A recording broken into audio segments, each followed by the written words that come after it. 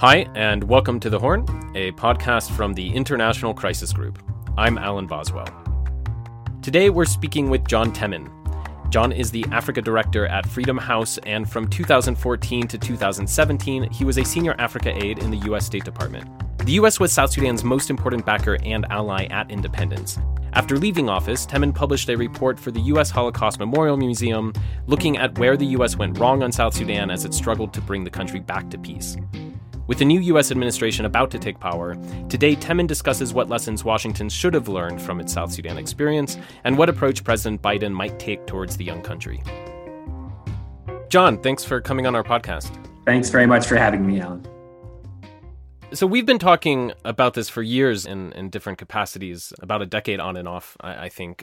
So I'm happy that we can bring this conversation a bit wider and revisit some of the work you've done on it. So South Sudan, as our listeners know, fell into civil war back in 2013. And in many ways now, of course, the U.S.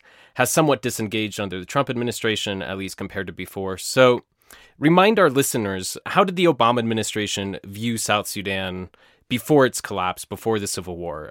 It was seen as one of its foreign policy successes. Wouldn't you say that's correct? Absolutely. I think coming into office, South Sudan was one of the highest priorities within Africa for the Obama administration. And of course, at that time, it wasn't South Sudan, it was the United Sudan. And the Comprehensive Peace Agreement was in place, and it had this time frame in place that led to the vote on whether South Sudan became independent. And I think everybody who came into the Obama administration who focused on this general set of issues in this part of the world knew that this was going to be a huge priority for them in those first few years.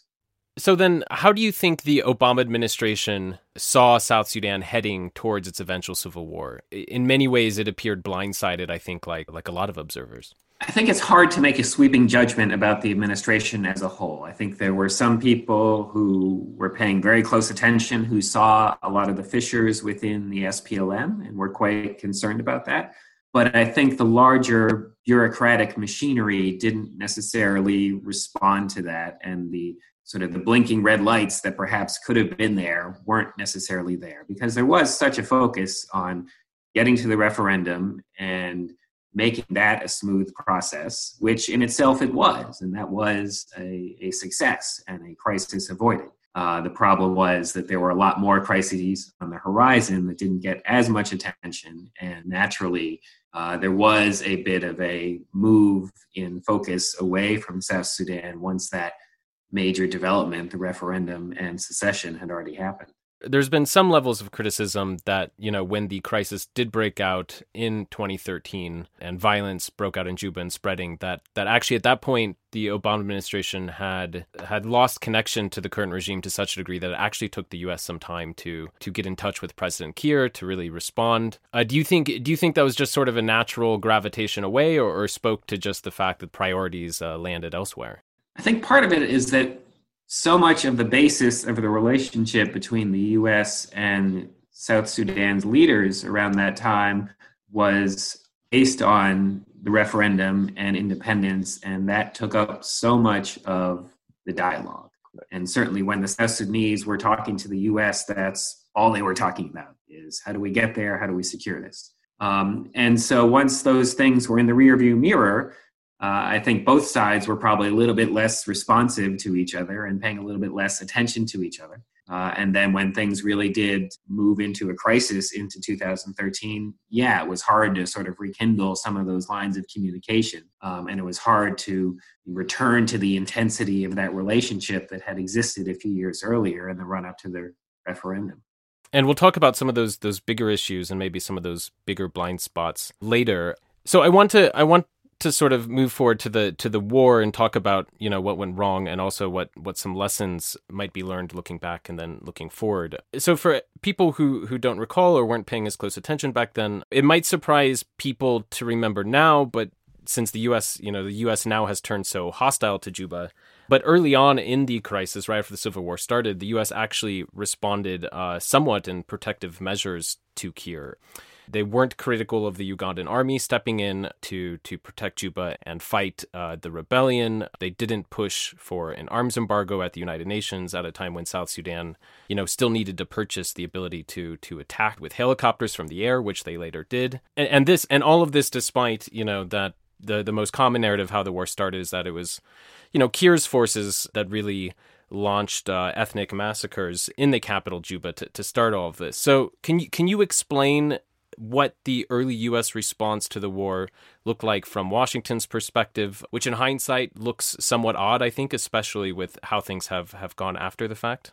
Yes, and I agree with a lot of the analysis that you just put forward. In South Sudan and in many other places, the first instinct in U.S. policymaking is to seek stability and to seek an end to the fighting. And that's, in many ways, a very understandable first principle. And so when you think about the UPDF intervention, the Uganda People's Defense Force, that can explain part of why the U.S. was supportive at the time, because they came into Juba and they pacified things to a certain degree, and that was deeply appreciated.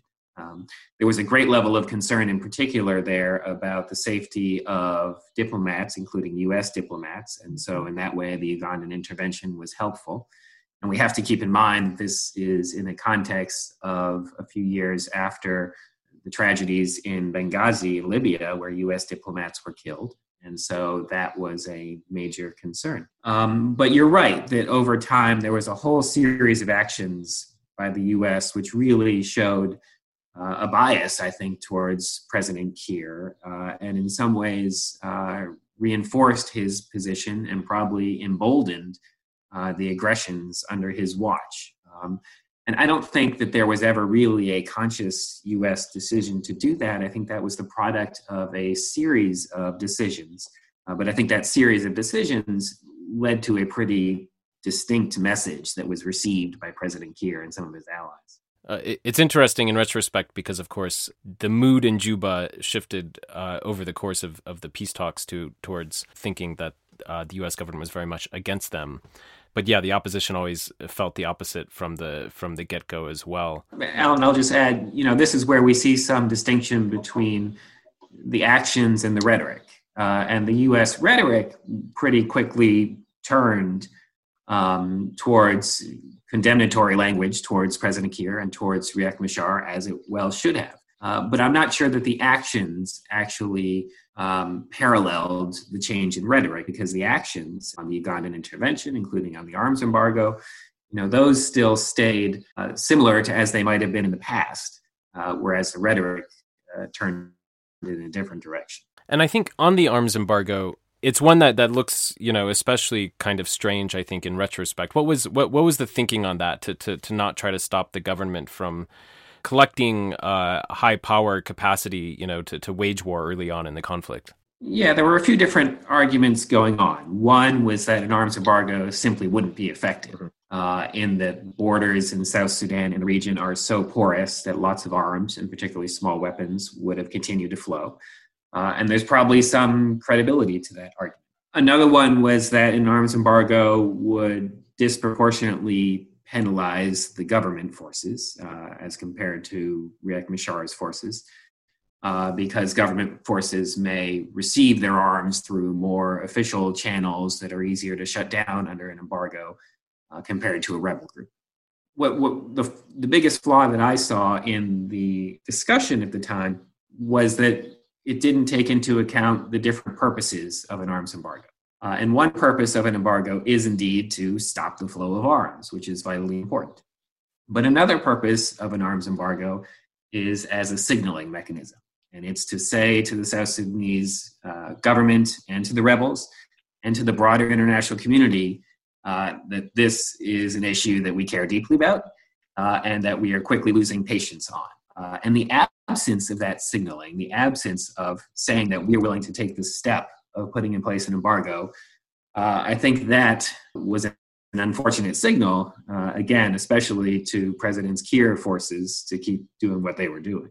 One question I have about that early situation is, as the peace talks progressed and it became harder and harder to get a peace deal, do you think there was early leverage early on in the conflict that was that was a missed opportunity? Because later on it became very difficult for regional leaders and the U.S. to feel like they had ways of really pressuring Juba to accept a peace deal.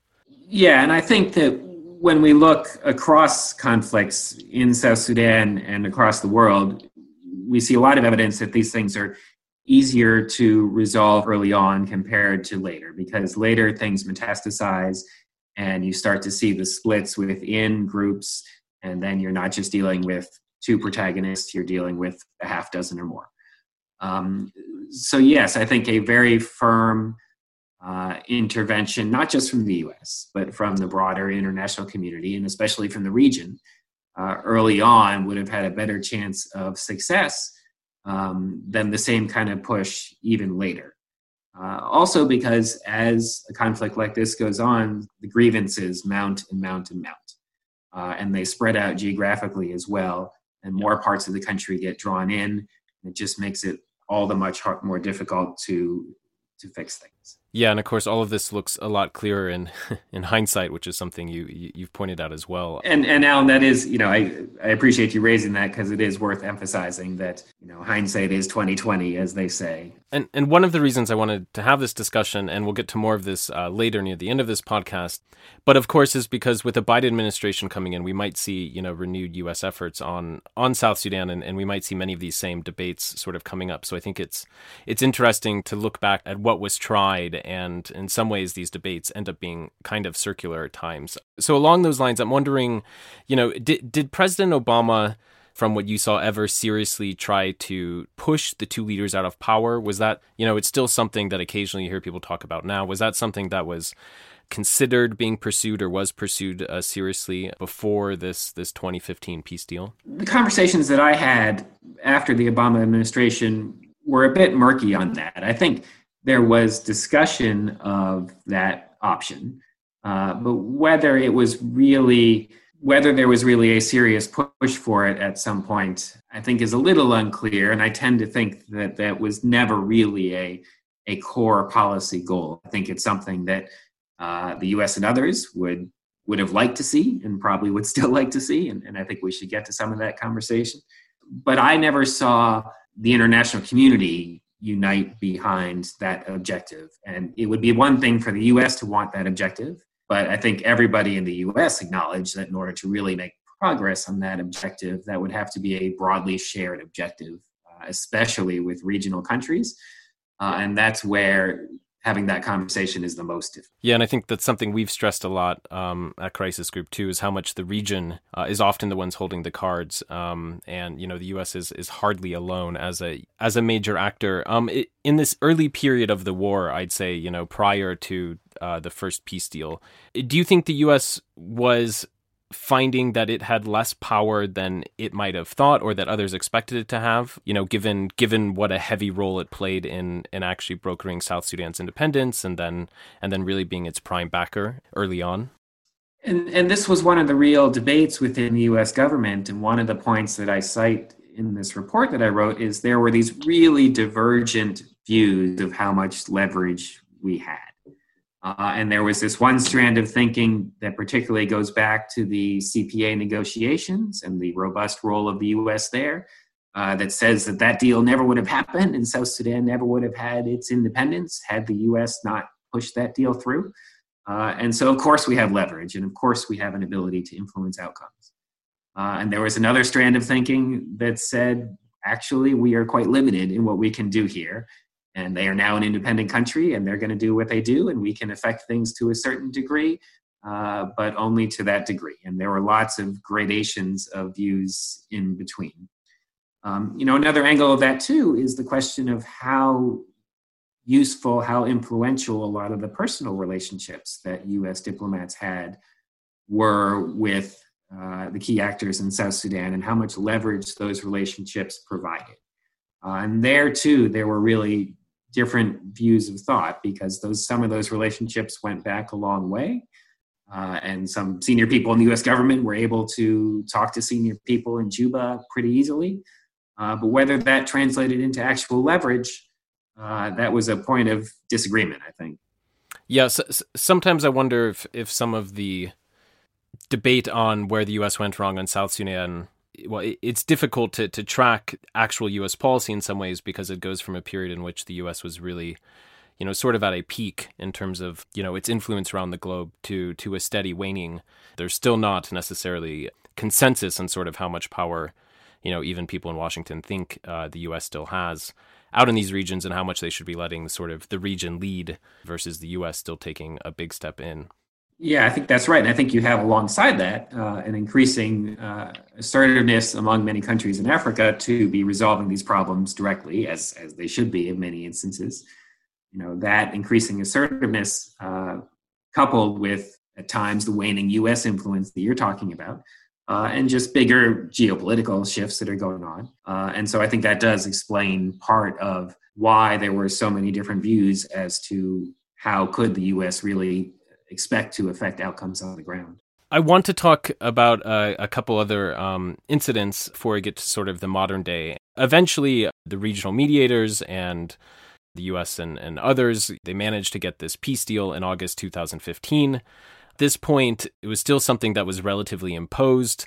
Eventually, the U.S. and others started really pressuring Riek Machar to return to Juba. He eventually flew in with over 1,000 of his bodyguards, and this peace deal collapsed, after less than 3 months. It involved Riek Machar basically getting chased across the country and into Congo. And this was another major crossroads because at the time it could have been possible to sort of pressure both sides to return to the peace deal, but instead there was a U.S. endorsement that Salva Kiir could replace Riek Machar as vice president, and then Riek Machar was essentially sent into house arrest in South Africa. And the crux of all this is that Riek Machar's fighters mostly stayed loyal to him, so you had the peace deal basically existing in theory, but in practice, you had the rebel leader who was supposed to be vice president now in exile and his fighters still fighting on. And that sort of closed the Obama administration chapter on South Sudan.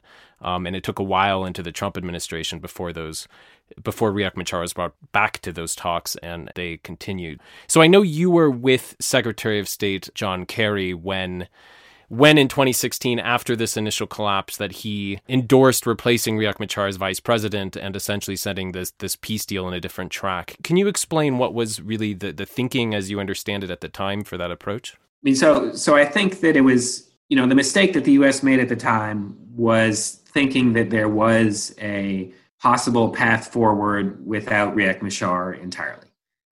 Because for as guilty as Riek Machar is of many things, and as much blood as he has on his hands, at the time he had a real constituency that couldn't be easily adopted by somebody else. And it certainly couldn't have been adopted by Taban Deng in the way that some people sought to support. And Taban Deng had very little constituency of his own and a mixed reputation at best amongst many South Sudanese. And so any effort to get behind the government in trying to make that switch was never going to work and was in fact going to inflame the situation much more. And I think that's what we saw. I think the policy at the time also played into some of what we talked about earlier in the U.S., whether intentionally or not, really coming down on the side of Salva Kiir. And let's keep in mind that, as you were saying, when Riek Machar was forced out of Juba, there was an aggressive effort to pursue him. And he was still a signatory to a peace agreement and part of the transitional government. And that, to me, was completely unacceptable on the part of Juba. And I think there probably could have been more international condemnation of that effort. And of course, as Riek went through the Equatorias to try to escape, that brought that entire region of the country more deeply into the war, which had not been the case previously. And the cost of that is still being paid today. Yeah, I agree with you. I think the history that'll be written about this, will really highlight how much the war actually spread after that decision and sort of the overall costs of letting this first peace deal collapse. There was such an effort to get RIAC back to Juba to really start the peace agreement. And of course, this was repeated again a few years later. And on the one hand, that's understandable. Nothing could really move until that happened. But on the other hand, I think that once again emphasizes one of the cardinal rules of peacemaking is that we on the outside, we peacemakers coming in from afar, can't want it more than the protagonists. And I think you're seeing several instances here of the outside world wanting peace more than Salva Kiir and Riek Machar. And that's a really difficult equation to square. Certainly the vast majority of South Sudanese want peace. But when the leaders are a little bit more indifferent to it, that makes the peacemaking challenge all the more difficult. I'm just wondering, on that reflection, what are your thoughts about what really were U.S. options, regional options, given that situation, given the fact that in many ways the people pushing for peace were on the outside? I would have liked to see more serious regional consideration of a path forward without the two protagonists, Salva and Riek, because so much of it came to revolve around them. And so much of it got caught up in their personalities and their personal ambitions. And I would have liked to see the regional powers engage in a more serious consideration of a scenario in which they are no longer part of the equation. Now, simply taking two men out of the equation, if that's even possible, is perhaps only the beginning of a solution. It's not a solution into itself. And I think the next part of that is, how do you make for a more stable transition process and some sort of interim process that seeks to elevate people who have not been tied up in so much of the violence and who probably have not been tied up in the liberation history of the country, and seek to reset in some ways under some degree of their leadership during an interim period. But again, a lot of the leadership on that kind of thing would have had to come from the region.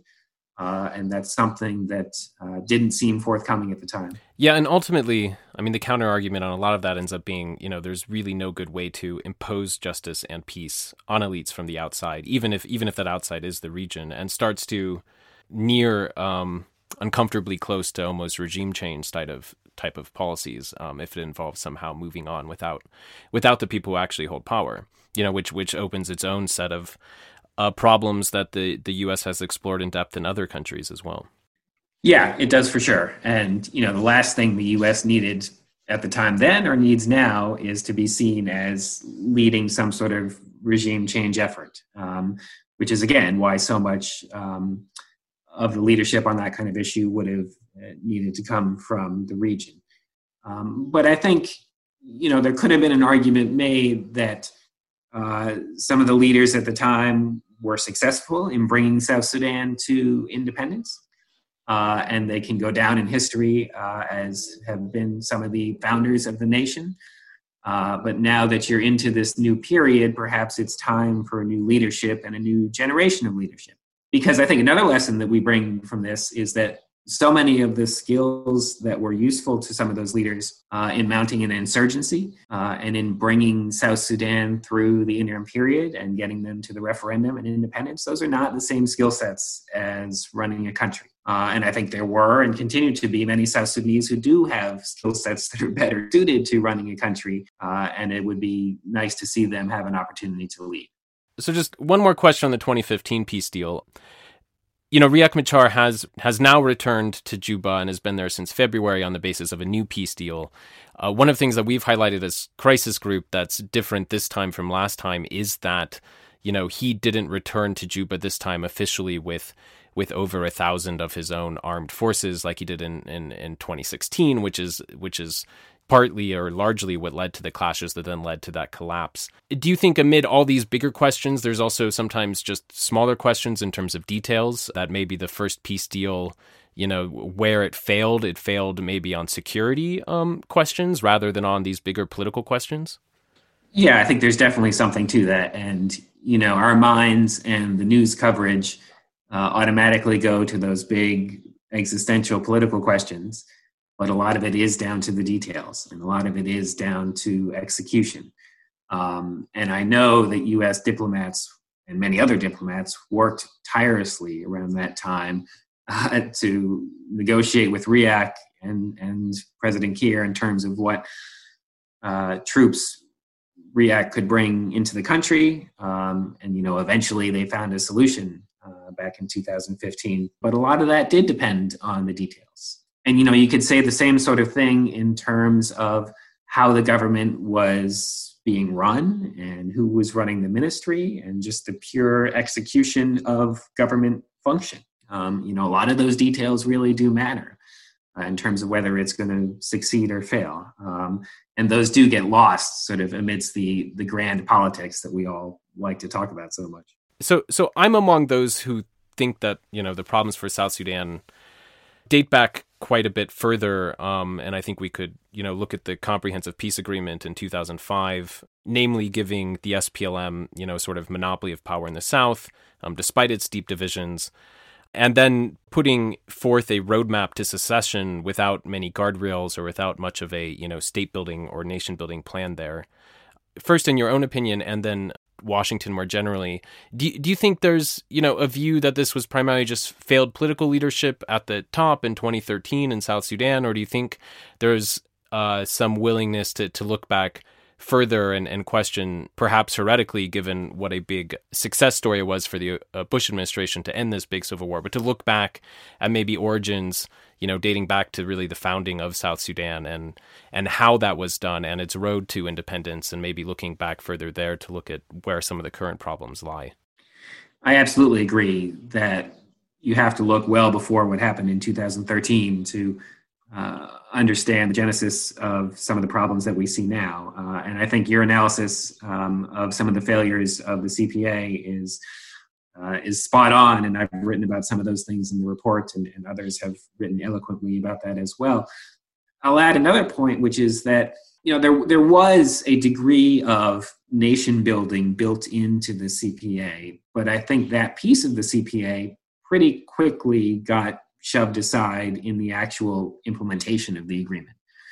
And the agreement pretty quickly got boiled down into a timeline of getting to the referendum and getting to independence if that was the outcome of the referendum. And that was an agenda that was largely pushed by then Southern Sudan and its leaders. And I think their push on that agenda was largely effective. And they made it very clear that especially after the death of John Garang, that they were going to move very quickly towards the referendum, and they were pretty clear on what the outcome of that referendum was going to be. And so there were aspects of the CPA that, if implemented and if they had been a focus both domestically and internationally, could have done more on nation building and building strong institutions. So before we start looking ahead at a Biden administration, looking all the way back at the totality of U.S. policy on South Sudan, being a big backer and a big broker of the CPA, and eventually of South Sudan's independence, and then its really brutal collapse afterwards, and everything that's followed. Do you have any big sort of top line takeaways? A story of hubris or folly or of waning power, or do you just see sort of a series of unfortunate events? Do you see sort of big top line lessons based off of what looks like a policy failure in South Sudan? Well, I'd start by just saying that for as much as we focus on the outside engagement, and we should, what happened in South Sudan was fundamentally the product of developments within South Sudan and decisions by political elites that led to the situation that we see now.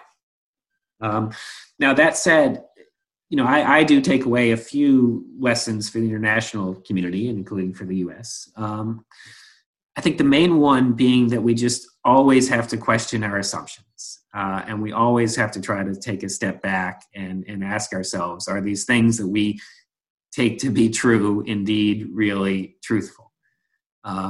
the piece of that really resonates with me in South Sudan is there was for so long this sort of good guy, bad guy narrative going on. And that sounds simplistic, but at times it was almost that simplistic in terms of South Sudan being in the right here versus the horrible regime, the genocidal regime in Khartoum at the time, who clearly was a bad actor on the international stage.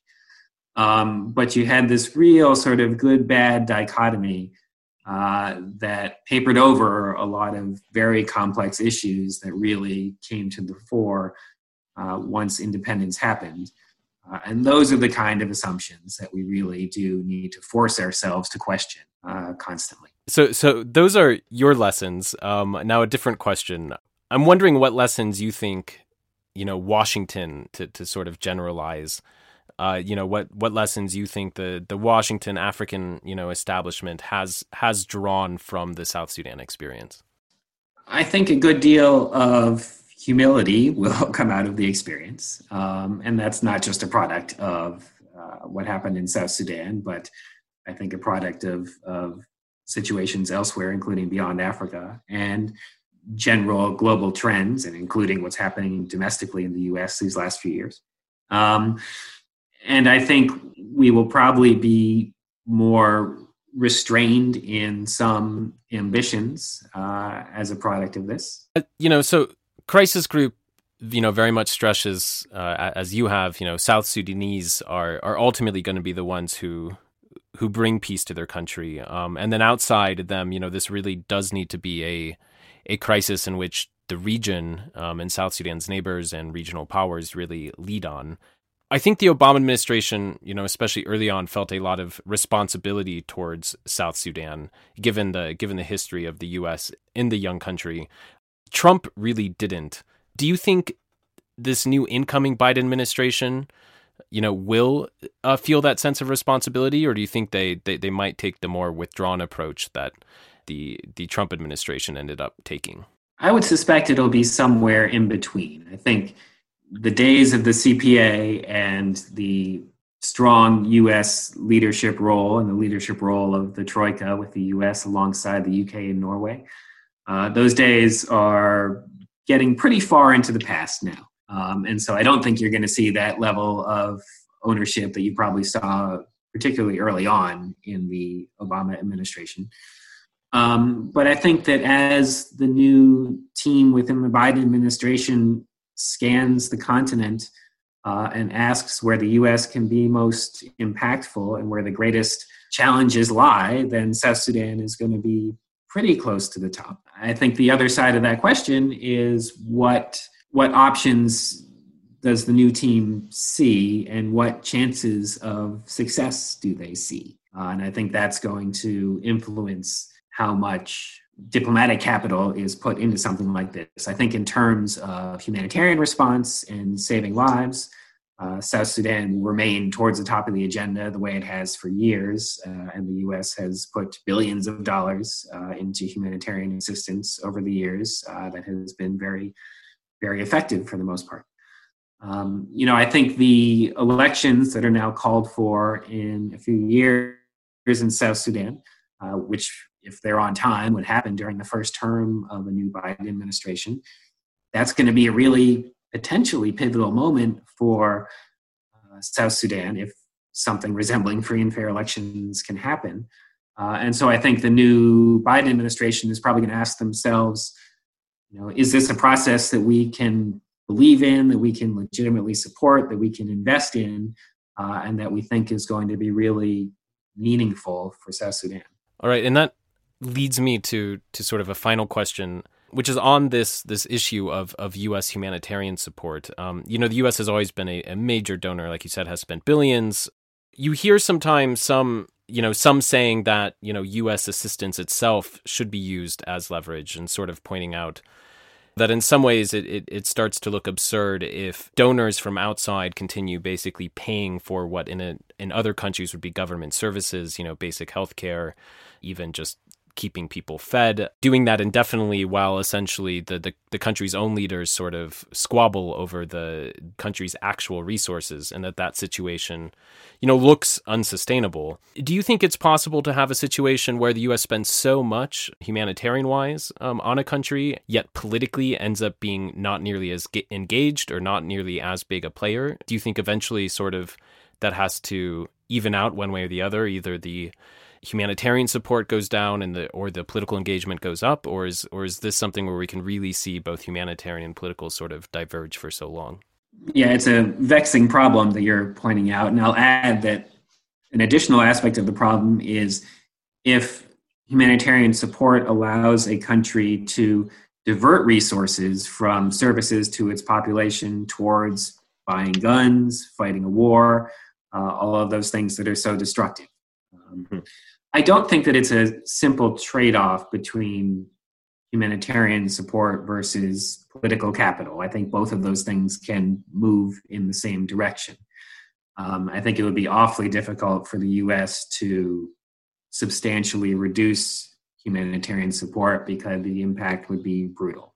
And, now we're reading in the news about possible famine-level conditions in some part of South Sudan. But at the same time, you never want humanitarian support to be treated as some sort of expectation in a country. And you don't want a country's leadership to not feel a responsibility to provide services to their own population because they assume, the U.S. or somebody else is going to do that. And so what I think we need to look for is ways for South Sudanese people and to support South Sudanese people to compel their government to provide those services that are so desperately needed. And you need that kind of a feedback loop where if government is not providing those services, then the people are able to respond accordingly. And so often that means through elections, which is why those elections coming up are so important. But we should not allow the kind of situation South Sudan is in now to move towards anything that is seen as permanent, because it's obviously a deeply unhealthy dynamic going on. It's probably a necessary one right now with the humanitarian support because saving lives is paramount. But it's not one that anyone wants to be permanent. All right, John, we'll end it there. Thanks for your time. Thanks for having me, Alan. Appreciate it. Thanks for listening. We're going on a quick holiday break, and we will be back in early January. In the meantime, you can find more of Crisis Group's work on our website, crisisgroup.org. Have a great December. Once again, I'm Alan Boswell, and this episode was produced, as always, by Mae Francis.